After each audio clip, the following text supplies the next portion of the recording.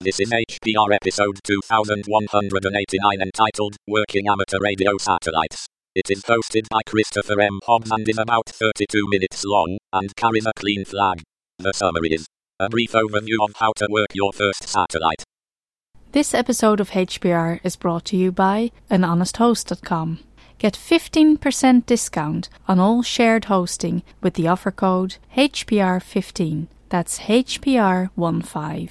Better web hosting that's honest and fair at anhonesthost.com.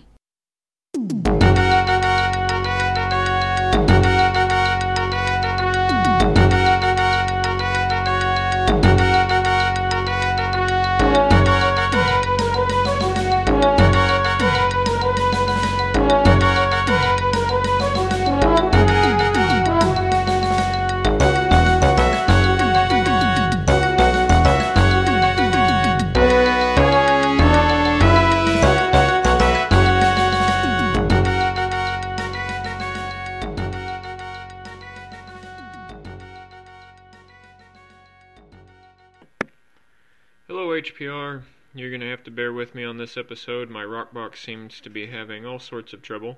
Got a nice squeaky chair here, and I'm working on a cold, but I'll be darned if I'm not going to get this episode done. It's been a while since I've finished an episode. We're going to do another one. My name is Christopher Hobbs, and today I'm going to talk about working amateur radio satellites. Now, I'm an amateur radio operator. My call sign is KD5RYO. I've been a ham since about 2003. I did have a break between 2013 and 2016. We had a baby, and I just kind of quit working the radio, and my license lapsed. But here recently, my son had asked me about satellites because he was learning about the International Space Station. And so I got my amateur radio license again so I could show him how the satellites work. Unfortunately, being a 6-year-old, he has very fleeting interest, and he no longer cares too much about the satellites, but the bug hit me, so here I am working on satellites again. So you can find a little more information about me and my contact information at manor.space/CM Hobbs, Hobbs, or hobbsc at sdf-us.org.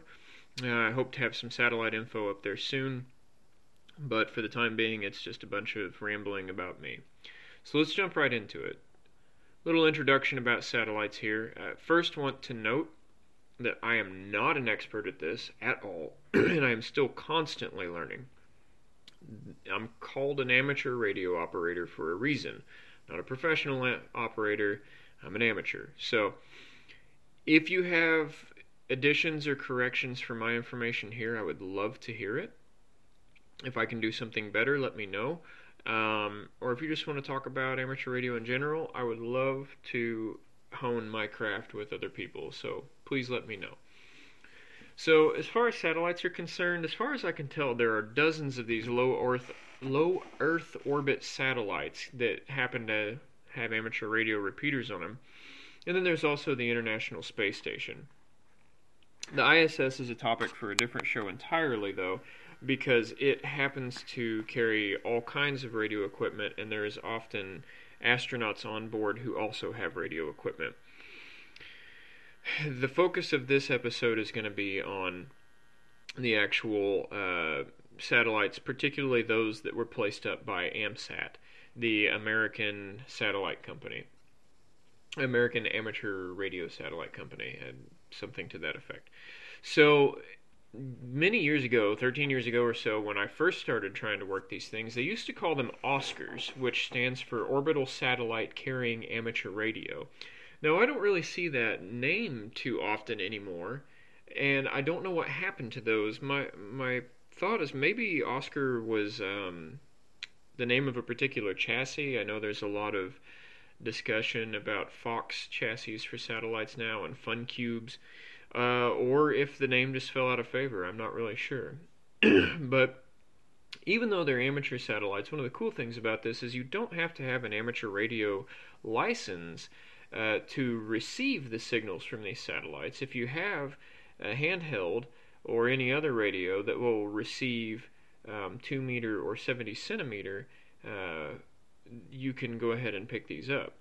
The other cool thing about that, though, is that the only license you need in order to transmit on this is the amateur radio technician class license, which is great because it is the lowest license class, and it's the easiest to obtain. You have to answer a 35-question test, and that's in the United States anyway, and that's about it.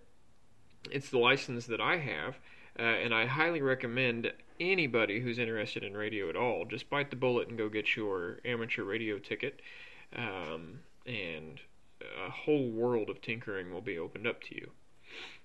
So, the gear necessary for this, when I first started thinking about satellites, I thought I was going to have to build a separate building and have a huge satellite dish and all kinds of stuff to receive these things. And really, all you need is a handheld radio with a little bit better antenna than what comes with it. I mean, there are stations that use automatic rotor control and have giant beam antennas and put out a lot of power, but that's not necessary. You can get by with just a handheld, and that's sort of the discussion of my show today. I'll talk about how I work these satellites with just a handheld. So, generally, how does it work? So, I can hear people's brains turning, and they say, well, don't radio signals, bounce around? And my cousin used a CB radio, and he talked on the skip halfway across the country. Well, yeah.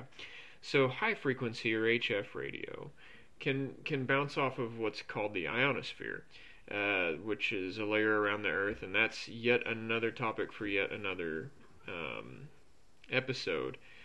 But high frequency signals can be bounced off of the ionosphere. However, the frequencies used for amateur radio satellites are commonly used in terrestrial applications as well. They're VHF and UHF, very high frequency and ultra high frequency. These radio signals have the ability to pass through the ionosphere, so they can go straight up to the satellite and straight back down. And that's what you're doing. The satellites carry a repeater on them, much like a terrestrial repeater on Earth. The only difference is these repeaters are whizzing across the sky at 7 kilometers per second. So they require a little more effort to talk to than the repeaters on Earth. And naturally, there's a lot of contests and awards for working satellites, and I'm just barely scratching the surface on that. AMSAT provides several. AMSAT UK provides a few. There's the ERIS organization and various other organizations for working satellites. So a little information about my kit. What I'm using is a Yaesu FT60R. That's the American version of the Yaesu FT60 handheld. It's a dual band transceiver. It does 2 meter and 440, or 2 meter and 70 centimeters. And I normally just use mine for talking on local repeaters here and picking up aircraft bands and that sort of thing, some scanning. I use a Comet SMA-24 whip antenna, which is a small upgrade over the rubber ducky antenna that came with my Yaesu. I've never actually used the rubber ducky antenna that came with this radio, but I imagine it could at least receive satellite signal with some degree of success. I use a Yaesu C44 audio cable. Now, this is usually used to hook up a TNC or a terminal node controller for digital radio, for packet operation, or digital modes. But I use it to plug headphones into my radio. And I use a mono to stereo adapter between that and my Sennheiser HD380 Pro headphones. And those are big cans. I like, my hearing is going, as I get older, from, too many loud screaming devil music shows, and so I like to use big headphones that I can turn up to a comfortable level and block out the noise around me. Now, I'm not set up for recording an actual conversation. I will include a terrible video in the show notes if you want to go hear what it sounds like when you receive these signals. But the problem is, I've tried to do this with my video camera. Number one, I don't have an audio recorder other than my Rockbox here, and the Rockbox doesn't have a microphone input. And then, not only do I have the trouble of holding paper and pen and antennas and radios and cables and so on and so forth. But adding recording equipment to that mix, it's just too much for me to juggle all at once. I wanted to have my son out there working with me, but since he's lost interest, I'm having trouble recording it. I am working on equipment to be able to do that in the future, but at the moment, it's just not going to happen. Now, how I find the satellites and track them is I use a piece of software called gPredict, which is available for GNU Linux. It's also available, I believe there's a Windows build, and there's definitely a Mac build. I use it on Debian.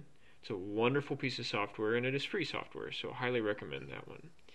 I use a compass with an azimuth dial on it. I use a headlamp because often I'm working these things at night. The satellite that I've paid the most attention to tends to pass over my location at about 2100 Central Time, which I guess is probably 0300 UTC, something like that. And then I have a pad of paper rubber banded to my arm and a pencil stuck in there so I can try to make quick notes. So some other useful stuff that I'm considering that would be really nice to have is number one, a real antenna. So this whip is kind of unwieldy. It just flops around and it's not directional at all. It transmits out all directions and it's just really inefficient. It's not very high gain. Yes, I can get out there. Yes, I can work the bird, but it is a whole lot of effort to make that happen. So I've been working on building a directional Yagi. Well, all Yagis are directional, but I've been working on building a Yagi antenna out of all things, coat hangers and a piece of wood. The problem is the piece of wood I have is not quite long enough, so I need to go find a much longer piece of wood. And I advocate trying to build your antennas before buying them, but if you'd like to buy them, there are some great satellite antennas, and they cost anywhere between, I don't know, $150 to $400 for the handheld models, and then you could probably buy a new car for some of the automatic controlled ones. I haven't looked into that realm because it seems quite expensive. I could use a hand mic. A hand mic would make things much easier, especially if my antenna was detached. I really need to put together a recording setup, and I'm still thinking through that. I need to get another waterproof paper pad. It's been cold and wet lately, and my Write in the Rain paper has been all used up, so I need to get another one of those. And it sure would be useful to have extra hands. I need to have a buddy to help me with this, but it can be done on your own. So a little bit about my experience with this. Years ago, I used to try and track and listen to the International Space Station, and that all went well, made some contact, and got to do some listening. But I gave up on it because I couldn't find a lot of resources for actually figuring out where satellites were. And I don't know if that was my inability to search properly or if the software just didn't exist. But now it's much, much easier. In probably 3 short weeks, I've finally made a contact and I've been able to track multiple satellites. The main one I've focused on lately is SO50, that's SO-50, and I managed to hit it and made my first contact last Saturday, December 3rd, with KO4MA, that's Kilo Oscar 4 Mike Alpha, who happens to be the Vice President of Operations and the Director of AMSAT. So that was a very fitting first contact for me to make. I was super excited when I heard that. In fact, I was so excited when I made the contact that I completely dropped protocol and floundered on the air, and then after we finished up the contact, I dropped all my gear and rushed inside to log the contact. So that was a really exciting one. I've been tracking and trying to receive AO73, which is also known as FunCube1, and I think I have the wrong downlink frequency for that. I've never actually been able to hear it, but I've not found any reports that its transmitter is dead, so I'm not sure what's going on there. The third satellite that I've tried to work is LilacSat-2, which is a Chinese satellite, and it carries telemetry data. Now, the interesting thing about LilacSat-2 is they provide a GNU Linux live CD that's got everything you need, minus the radio, to receive and decode their telemetry data. Now, I've not used this ISO, but I did manage to pick up its data transmissions with my Yaesu. And at some point in the future, I will try to plug my Yaesu into my computer and either use their live CD or use something like FLDigi to decode their signals. Now, here's a cautionary tale. When you start to pick a satellite that you think you want to work, be sure and search the internet and make sure that it still transmits and receives. For many days when I started this, I tried to pick up AO51. That was before I realized that it's been inactive for some time now. It used to be a very popular satellite for beginners, and a lot of the amateur radio satellite guides list it as a useful satellite to try to work. Well, it's hard to work a bird that's dead, and I was completely unable to pick it up, and then a few days later I realized the error of my ways and switched my focus over to SO50. So let's get to the real action here. So how do you do it? How do you take your little handheld radio and bounce a signal off of a satellite and have someone halfway across the country hear it? Or maybe even in another country? Well, the first thing you need to do is get a radio that will transmit and receive on different frequencies and bands. So my FT60 can transmit on one band and receive on another, and there's a ton of other handhelds that will do that. But if you don't have a radio that will do that, you can use two radios. You can receive with one radio and transmit with another, but this brings up the issue of having more hands, so you would need a buddy for that one. So you need to be able to find these satellites. Now, satellite data, positioning data, is encoded in what we call Keplerian elements, or KEPs for short. Now, I'm not going to pretend to be an expert on these things. I know very little about each of the data points in the Keplerian elements. All I know is that I feed the Keplerian elements into gpredict, and it tells me where it thinks the satellite will be at any given time with a great deal of accuracy. If you're using gpredict, it uses what are called TLE files, which have Keplerian elements in them. You can update those TLE files over the network quite easily. You can have gpredict do it automatically, or you can manually upload your own TLE files into gpredict. And I will provide an AMSAT list of TLE frequencies that has some different satellites than what the default network download, which I believe is from Celestrak, in gpredict has available. So you need to keep gpredict updated. I like to update it every 48 hours or so, and you can have it update automatically if you like. If you don't keep it updated, there can be some drift in the satellites, or if the satellites got bumped by something, or if they're spinning, or any number of things can just slightly alter their orbit, and then your numbers will be off, and that's a really frustrating situation to be in.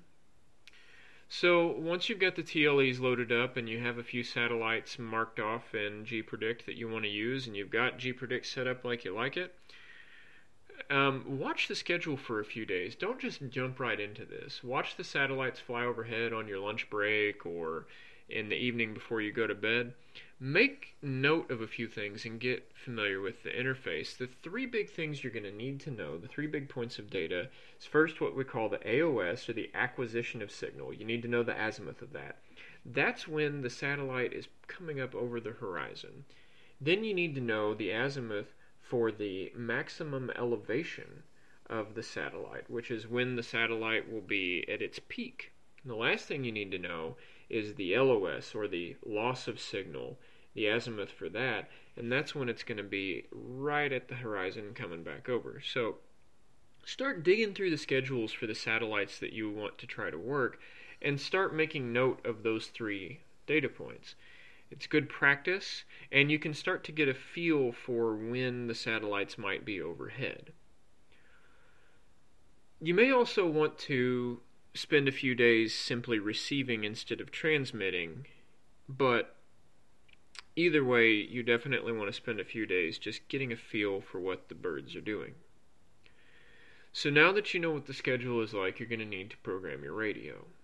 And one big thing that's different than terrestrial repeaters is you're going to need to set several memory channels as opposed to just one.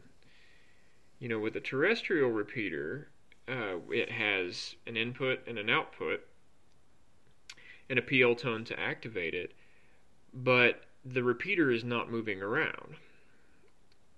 The satellite repeaters are flying over you at breakneck speeds, so you have to compensate for Doppler shift.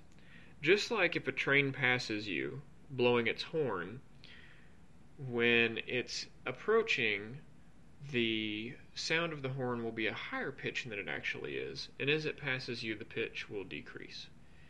This also applies to radio signals. To radio frequencies. So as the satellite is coming up over the horizon, it'll be on a higher frequency than its actual downlink frequency due to that Doppler shift. And as it passes back over the horizon at the end of its arc, it'll be at a lower frequency. So you need to set several frequencies to compensate for that in your memories. So an example with SO50, I like to set a middle channel, usually 50, so that I know it's SO50 if I don't want to program a name into it, to transmit on 145.840. And note that the transmit frequency does not change, because you're not moving, the satellite is. So I set that middle channel to receive on 436795, which is the actual downlink frequency of SO50. So then what I do is I set 3 to 4 channels to the left of middle, where I increase the receive frequency by about 5 kilohertz. So that's usually channels, say, 49, 48, and 47, maybe 46. And so 49, instead of being 436795, would end up being like 436780, and then 436785, and so on. And then I set 3 to 4 channels after the middle frequency, where I decrease the receiving frequency by about 5 kilohertz. So you're looking at channels like 51 through 54 maybe, and it starts going from 436795, which is the middle, to 436780. I'm sorry. Well, I've botched that. Anyway, you guys get the idea. As the satellite comes overhead, you have a higher frequency. As it goes back over, you have a lower frequency, so it would be 790 and then 785, so on and so forth. And so, again, all of this is to compensate for the Doppler shift. There are people who have programmed out the frequency charts for Doppler shift. You can go look those up. And I apologize for botching the example, but hopefully it was clear enough. Another thing I like to do is add an additional middle channel with a PL tone to activate the repeaters. So that's a major difference between terrestrial repeaters and satellite repeaters, is that a terrestrial repeater usually only has a single tone to activate it because it's on all the time. But in order to save power, sometimes the satellite will have a power-saving mode, and it will not repeat any signals until it's woken up. And that's with a separate PL tone than the normal input tone. So once your radio is all programmed up, you need to pick a day when your target satellite will be at a maximum elevation of about 70 degrees or more. Now I know that's very high, and you can work much shorter angles even with a handheld. You can work almost as low as 10 degrees, but it'll be frustrating. So try to aim for 70 degrees or higher for your first runs so you can get comfortable with how to point the antenna when trying to receive the satellite. So half an hour prior to the satellite's pass, go get your compass out, and you need to shoot the azimuth of the acquisition of signal, the maximum elevation, and the loss of signal. Now, how to shoot an azimuth and find directions and stuff is also probably for another episode, but the basic rundown is this. You take the number of the azimuth for the AOS you move your azimuth wheel on your compass to point to that particular number, and then you find north, and then once you find north, you should be looking right at the point at which the satellite will come over the horizon. Make note of a landmark there. Repeat this process for the maximum elevation. Make note of a landmark. Repeat this process for the loss of signal, and note a landmark. With those landmarks, you should be able to see a general arc for where the satellite is going to be, and you're going to need to physically move your body and your radio, or at least your antenna, to follow this arc as it comes over, as the satellite flies overhead. So, once you know what the pass is going to look like, then you're going to go ahead and go outside when the pass starts and point your antenna to where the acquisition of signal will be. Now, you don't want your antenna pointing straight up and down. You want to try to put it perpendicular to where the satellite will be, and that'll take some finesse. But usually if it's coming up at 0 degrees and it's going to be at 10 or something, you're going to be pointing your antenna almost directly at the ground. And you just kind of want to move your antenna up and down and around, and note that you want to be on the furthest to the left of the Doppler shift possible in your memory channels, so that you can compensate for that. Now, as the satellite starts to pass overhead, you'll hear some quieting, and you might even hear voices. When you hear that, you want to tune your VFO or tune your memory selection so that you decrease the Doppler shift as it goes. So you decrease your frequencies as it potentially comes overhead. Now, you don't want to spend a lot of time flipping through those, because you can lose the signal if you're not careful. So I find that before it hits its peak, I like to stay on those higher frequencies until I hear somebody talking, and then I just tune it to adjust the tone of their voice. And then as it goes to starts to fall, I like to use those lower frequencies and tune. But the big thing is, you want to make sure that antenna is pointing the right direction. So, to recap, step outside, point the antenna the direction of the acquisition of signal, and make sure it's perpendicular to that elevation, and start moving your antenna up and down on your highest frequency programmed until you start to hear some noise. If you don't hear any noise, you want to kind of move and follow the arc, maybe decrease the frequency a little bit, and just keep doing that over and over and over, watching the time to see if you can pick this thing up. Now, a big thing to note is you need to run with your squelch fully open, because usually there's not going to be a strong enough signal to activate, or rather deactivate, your squelch. So that's a big kicker. Make sure your squelch is fully open. Once you hear quieting, or you hear a voice, you know you have that signal. You should at that point have an idea for how you need to move your body and move the antenna to compensate for this. Once you have that quieting or you hear voices, don't turn your VFO or your memory knob unless people's voices start sounding weird. Once you have that quieting and once you have that voice, you're going to be able to simply move your body and move your antenna with the arc until the satellite falls out of your until you can no longer receive a satellite from signal from the satellite as it falls over the horizon. So that's the nice part. It takes a little effort finding the signal, but once you've found the signal, you don't have to do much except for make tiny adjustments to your hand and body and antenna to keep the signal strong. Once you hear people talking, or once you hear quieting, you can activate the repeater on the satellite, and you want to key up, and you want to give 3 pieces of information. You'll want to give your call sign, your grid locator, and your handheld. So in my case, when I'm in my backyard, I call Kilo Delta 5, Romeo Yankee Oscar, Echo Mike 26, handheld.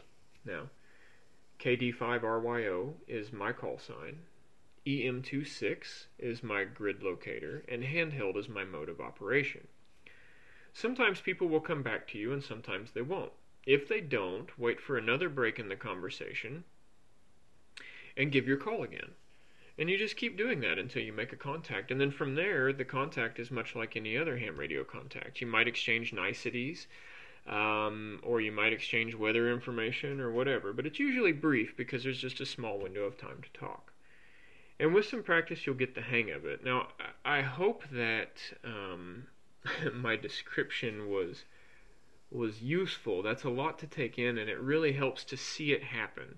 There are a lot of videos on the internet for how to do this, and there are great explanations on paper for how to do this. Provide a few resources here. So these will all be in the show notes, but I'll run through them quickly. There's the AMSAT status page at amsat.org/status. And if you do happen to receive these satellites at all, especially if you happen to make a contact with them, please go log that on the AMSAT status page. That page is only updated by people who have gone out and received the signal. And it's a highly useful tool for me and other amateurs for us to know whether or not, number one, the repeater on that particular satellite is active, and number two, if anybody's heard any activity on it. So please update that page if you see it. If you hear one of those birds, rather. Now, once you are on that page, you'll notice that several of the satellites' names are actually links, and they provide information to the satellites for things like transmit and receive frequencies, Doppler shift, and so on and so forth. AMSAT also has an intro and tips page, which I'll link in the show notes. There's also AMSAT UK for people across the pond, which is at amsat-uk.org. Worksat.com is a very useful resource, and their intro PDF is super nice. The problem with Worksat is it's really scattered. It's not necessarily designed so much as it's information overload. So if you go to Worksat, take a look at their introductory PDF, and then once you start working some satellites, you can decode more of their information. eham.net has a satellite forum, a subforum rather, but it's not very useful. People don't talk there often. I find that I use it for new satellite announcements and announcements of trouble with satellites, and also for occasionally International Space Station schedules. The #ham radio channel on Freenode is very useful, and the people are generally friendly. AMSAT does provide Keplerian elements, and I will provide a link to those files, those KEPs rather. And then two mailing lists that I find very useful are the AMSAT BB, which is the general discussion AMSAT list, and the AMSAT ANS, the AMSAT News Service, which is, I believe, a weekly publication with satellite information. So once again, I hope that that wasn't too confusing. If you have any questions, feel free to reach out. And I hope that you try to go out and work satellites. And if you are not an amateur radio operator, once again, I would encourage you to go get your ticket. It's relatively easy to get the technician class, and there is so much that you can do with it. So with that, I'll go ahead and say 73. Thank you for listening, Hacker Public Radio. Until next time.